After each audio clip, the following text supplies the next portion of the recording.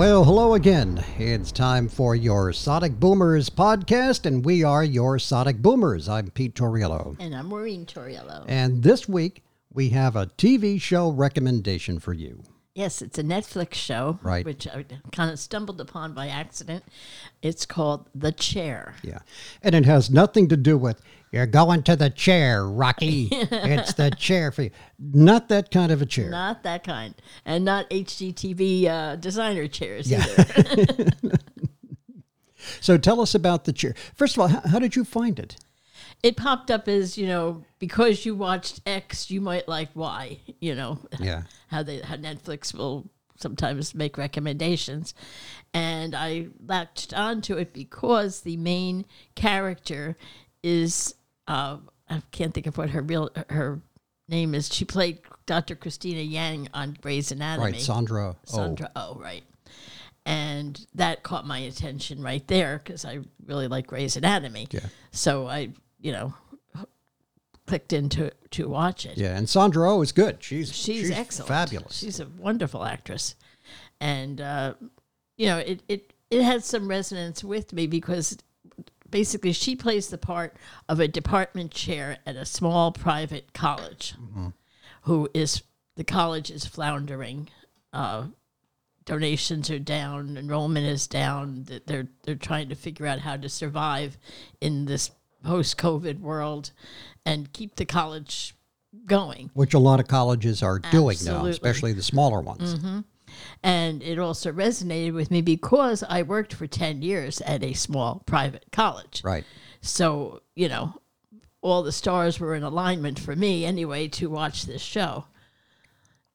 Did you find it to be accurate based upon what your experience was? Now, you weren't involved in teaching. No, I You was were- in the development end, the Right. fundraising and alumni relations. Right. So you weren't necessarily hobnobbing with the professors and stuff. No, other than just, socially, Yeah. you would also often get thrown together on different projects or, whatever. Or the ones that you were Or the working ones- with when you were working on your master's. Right. So, I would say with an asterisk, there is a lot of similarity and a lot of truth in what they are talking about. I think they took all the worst case scenarios and piled it into one college, and I doubt that any college has all those problems. But I think that, there is a certain validity to some of the things that happen on that show. Now, you and I watched it together, Mm-hmm. and to just kind of set the scene, Sandra Oh is the newly appointed head of the English department, right? Yes. In this little college. Mm-hmm. And on her first day, the head of the university gives her a list of people that she has to fire. Is that correct?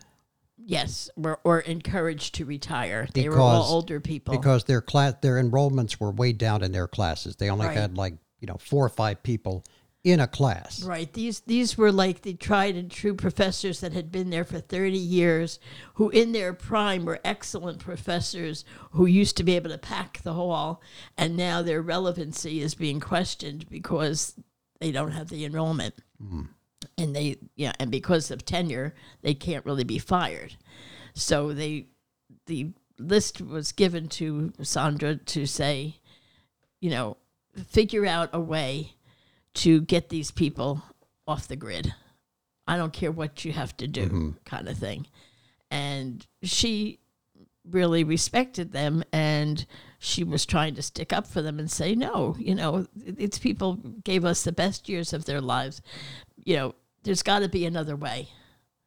And she set out to try and save their jobs and their positions.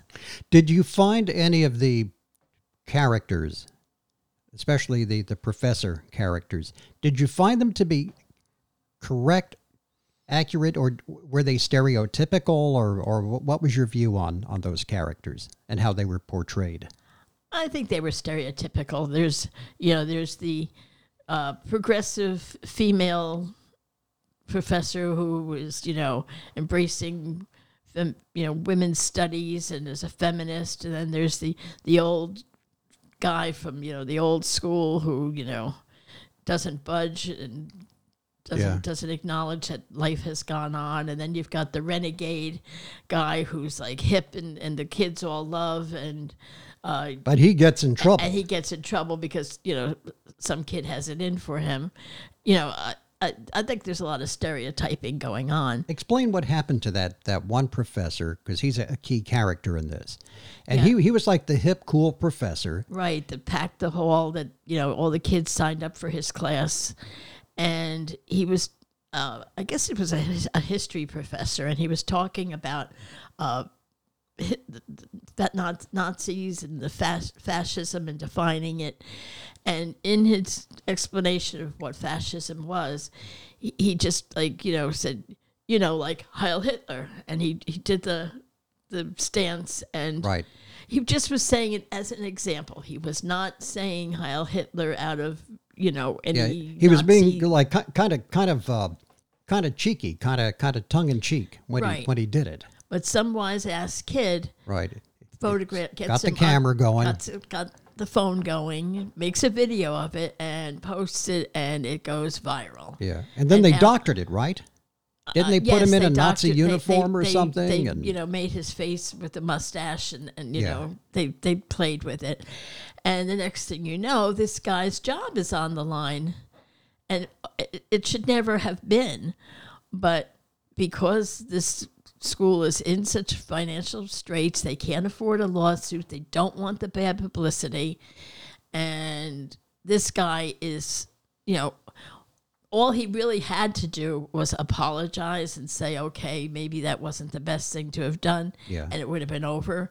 But he takes a stand, and he's like, no, I'm not apologizing. I didn't do anything wrong, which he really didn't. But it becomes a confrontational thing. plus, there's a little twist in here too, in that his department chairman, Sandra Oh, so I think he was an English teacher, wasn't he? I thought it was history, But she's his lover, or was. Yeah, Yeah, they had have a past. relationship that goes on professional. Yeah. So that was another, there's a lot of layers. It's like, peeling the onion when you're watching this show. And I don't want to overcomplicate it. Watch the show. You'll see what we're talking about. But so his whole career went up in smoke because of this video, basically. And because of his taking a stand. The thing that I did not like about the show was that I thought it got a little too preachy, and it painted certain people as being good and certain people as being bad. And I'm not going to go into a big explanation on that. You watch the show and figure it out for yourself.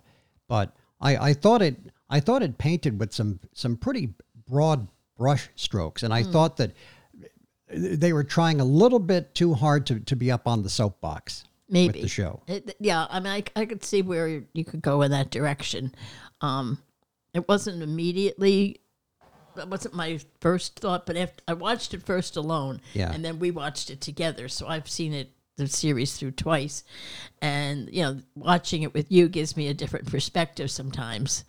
And when you said that, I was like, yeah, I could kind of see that. Yeah. I think more importantly, they were trying to zero in on some issues that are relevant not only on college campuses, but just amongst the younger generation. Like I said before, feminism, the role of women being given roles of importance in management, being recognized for their accomplishments, those kind of things. And also the lack of representation of different ethnicities. Diversity, and lack of diversity. On college campuses and throughout the workplace, really. I mean, this could be extrapolated into almost any workplace, the issues that they're talking about, but they center it on the college, of course. And so I think, I think it makes some important statements to consider, but maybe they're overly done. I don't know. I thought it was a little preachy. For me, it was issues that I think a lot of us are already aware of. I guess maybe some of us aren't, but many of us are. And the other thing that I really have a problem with is demonstrations on campus. And, we had them in our time. We were in college during the time of the Vietnam War, and there were campus demonstrations, and you certainly have a right to demonstrate, and you should demonstrate. But I got to tell you, I've got a problem when a bunch of kids, and I'm sorry, they're kids. They're kids. When we were 19, 20, 21, 22 years old, we thought we were adults. Right. Now you and I are in our 60s. And it's like I'm watching this. And these kids are taking over the dean's office. And they're out there making demands. And if you don't do this, there's going to be trouble on this campus. And I'm watching this and I'm like, sit the hell down, you little squirt. Yeah, it's like the tail wagging the dog. Really? Who the hell are you? Yeah. Who the hell appointed you in charge of this university? You're coming in, because we had it happen at Seton Hall a while back. Remember, a group of students had taken over the president's office. And for Maureen and I, that was particularly egregious because we are both graduates of Seton Hall University. The classes of 19 blah, blah, blah, and 19 blah, blah, blah, blah.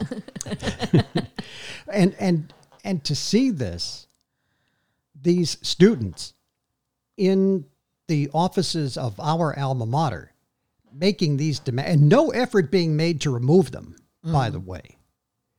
And, this is why I'm not a university president, right? If I were the only reason. That's the only reason. I would have said, get the police in and get them the hell out of there and kick them the hell out of the university. Sorry. You want to stand outside and protest and hold up signs and chant and sing Kumbaya, whatever the heck it is you want to do. I'm fine with that. But you come in and you take over administration offices and you occupy a place. Yeah, that's not right. That's where you bring in the police and you pull these kids out and you kick them the hell out of the university and say, if you want to do that, take over offices, do it somewhere else. You're not doing it here. Right. To me, that's criminal activity. It really is. It goes beyond free speech. Like you said, free speech, if they want to be outside, they want to hold a protest, even if they want to assemble, like, say, in a huge hall like the gym and do like a pep rally kind of thing or whatever, fine. But when they take over someone's private workspace, I think that's crossing the line. And sometimes do damage. Yes. I think that's really... You have crossed the line. Where the line goes. You've gone from demonstrating and freedom of speech into criminal activity. Absolutely. That's the way I see it. So the other thing that comes into play on the chair is the whole thing of pleasing the big donors, which that is something that sadly I had seen, and I'm not going to name names, true. and I'm not going to spill the beans. And in any organization, even because you and I are very involved in the church and have been for a long time, and we've seen it too, where the big donors in the church, the big machers, want to call the shots. Because I donated this piano to this church. That was an $80,000 piano that I donated. I should have some rights to say what I think about what's going on around here. Yeah. So anytime you've got people that are footing the bill, they want to call the shots. They want to call the tune. Yeah. Now, in this case, what had happened was there was a woman of color who was a professor. And she had done remarkable work. Her classes were extremely popular. She had a very progressive way of teaching. She was a rising star and, well deserved. There was some kind of a stipend award given to professors to recognize their achievement. And Sandra Oh's character wanted to recommend this woman to be the recipient that year. And she even made the announcement to the college at large that this was her choice and who she was nominating. Well, some of the muckety-mucks didn't see it that way, and they had a meeting with their trustees, and there was, some pet project person, and she was like, no, what we need is a name to come in here and shed a light on this university. And they decide that they're going to have David Duchovny. David Duchovny from X-Files. Yeah. And other things. And he played himself in this. Is he really an academic, David Duchovny? That I don't know. But he played himself in this thing. He was not Mulder or whatever from X-Files. He was David Duchovny. And they offered the fellowship or whatever to him to come in and teach one class and, be the recipient and the honoree and get all the kudos that goes with it. And that was like set way did not sit with Sandra Oh very well at all. And this woman whom she was backing was going to leave the university because of it. Got an offer from a more prestigious school. Got a better offer. And, Sandra was like, we can't lose her. She's too good. Yeah. And they, it was kind of like, this is what happens.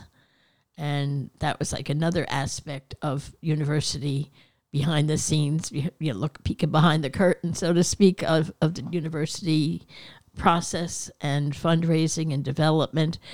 And there's a lot of little bit of manipulation that goes on. I'm not saying it's anything blatantly illegal or immoral, but, it's the kind of thing, well, all things being equal, if, Joe Big Bucks likes this and Joe Little Bucks likes this, well, we're going to give Joe Big Bucks. I think I went to high school with Joe Little Bucks. You know what I'm saying? Yeah, right? yeah. Money talks, nobody walks. Yeah, kind of. Yeah, unfortunately, yeah. And it is, as they say, it's how business is done. Yeah, but what they will learn sometimes. Yeah, and I believe that this happened at the university that I worked at. There was a woman, alumni, gave minimally every year, faithfully, but she gave her $25 a year to the annual fund for years and years and years and years. They never paid her any attention. I mean, she got her thank you letter, she got her, bumper sticker and the swag that they send through the mail, and invites to whatever. But she was not wooed. She was not wined and dined. She was just part of the masses. Mm-hmm. When she died, she left the university a sizable amount. Yeah. I don't recall what it was. Wasn't it like millions? I don't know if it was millions, but it was. I think I know who you're talking about. I'm not going to mention any names. No, it's not a name that I even remember. Oh, it isn't? No. Oh, okay. Because there was one woman who, again, I won't mention her name, but she was the one that used to be Harry Houdini's. Oh no! They knew she had money. Oh yeah, okay. But and they wooed and wined and dined her, I suspect. Right. No, but this one was like under the radar, and when her will was probated or whatever, it was like we got several $100,000. I think it was, and it was like nobody expected from a previous that. $25 giver. Right. Yeah. And nobody expected that, and that should teach development people, I think, a lesson that don't. Every donor is important. Yeah. And, you could be losing out on something really good by ignoring the little guy. Yeah. And we know what happens. Mm-hmm. We know what happens, all that we've kind of experienced it ourselves. Yeah. Every donor counts. Every donor counts, even that $25 donor, because one day that donor, like Maureen said, may pass and, you know what, could have left you $1 million or something. And you blew it just because you couldn't take the time to be nice. Even if they don't. Yeah. Everybody counts. Everybody counts. Everybody counts. I hate this, putting people into categories and assessing their importance based on whatever criteria you set up. It's wrong, Yeah. I like to see everybody's equal, but some people are more equal than others. Now, the good thing about The Chair is that it's a 6-show commitment, right? Yeah. That's all it is. It's 6 episodes, And what were they, like a half hour or half hour, I something? think, or yeah. They're not long episodes, and you can do it in a night. You can do it in a night, 6 episodes. If you had to. We did it in a couple of watchings, I think. And we don't know. We're not going to tell you how it ends because we're not sure that it has ended. I mean, there was an end to the season in the way that things kind of wrapped up, but we don't know. And so far, the network has been mum on as to whether or not they're going to do another season or not. I mean, they were very clever in the way that they did it. It's like there's enough of a wrap up that if it ends, it's done. It's tied up. Yeah. But there were a couple little doors left open that they could build another season upon if that's what they choose to do. And I think if they're smart, they will do at least one more season. I think they should. It was a good show. Give it another season. The show is called The Chair. It is on Netflix, and Maureen and I highly recommend it. Well, son of a gun, it's time now for our trivia quiz here on the Boomer Podcast. And the questions come from the Baby Boomer edition of Trivial Pursuit. You know, it never occurred to me if we're breaking some kind of copyright law using these questions from Trivial Pursuit. I don't know. You know, we don't mean to break the law if we are, but at this point, come and get me, you know. Because as my mom used to say, you can't get blood out of a stone, Yeah, Peter. I was going to say, I got $1.98. I'll chip in for the... There is, attention high-priced lawyers, there is no money in this for you, just so you know. Excuse me. Okay, you got a question for me? Sure. This is from the publishing category. Okay. Publisher. What magazine's Music Hall of Fame did Bob Dylan, John Lennon, and Paul McCartney make it into in 1970? What magazine's Music Hall of Fame. Music Hall of Fame? Dylan, Lennon, and McCartney. I think I know this, but it seems too easy. Okay. Was it Rolling Stone? No. Truthfully, when I read this, I was going to guess Billboard, Yeah. but it's not either one of those. It's Playboy. Really? Yeah. Gee. So did somebody read it from the articles? I've read many of the articles in Playboy. All right, let me try you. I haven't even looked at... this one's too easy. I can't do this one. This one is too easy. No, I'm not doing that. Let's do... Because she'll get this like that. Trust me. I'm even going to tell you what the question was. This is not an official question, but I'm going to tell you what the question was. Who was Pope between June 4th? Oh, wait a minute. Maybe this is a good question. Hang on.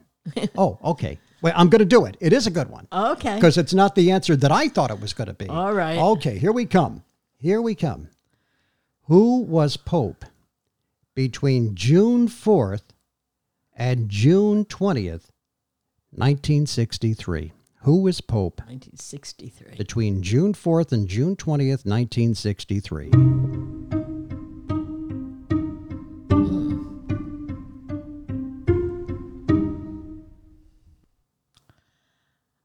Pius the 12th.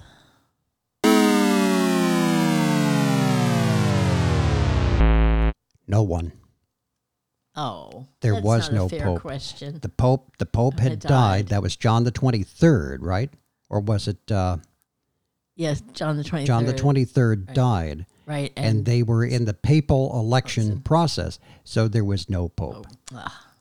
That's not a fair question. I'm glad I went back to that one because It's like that should have been like a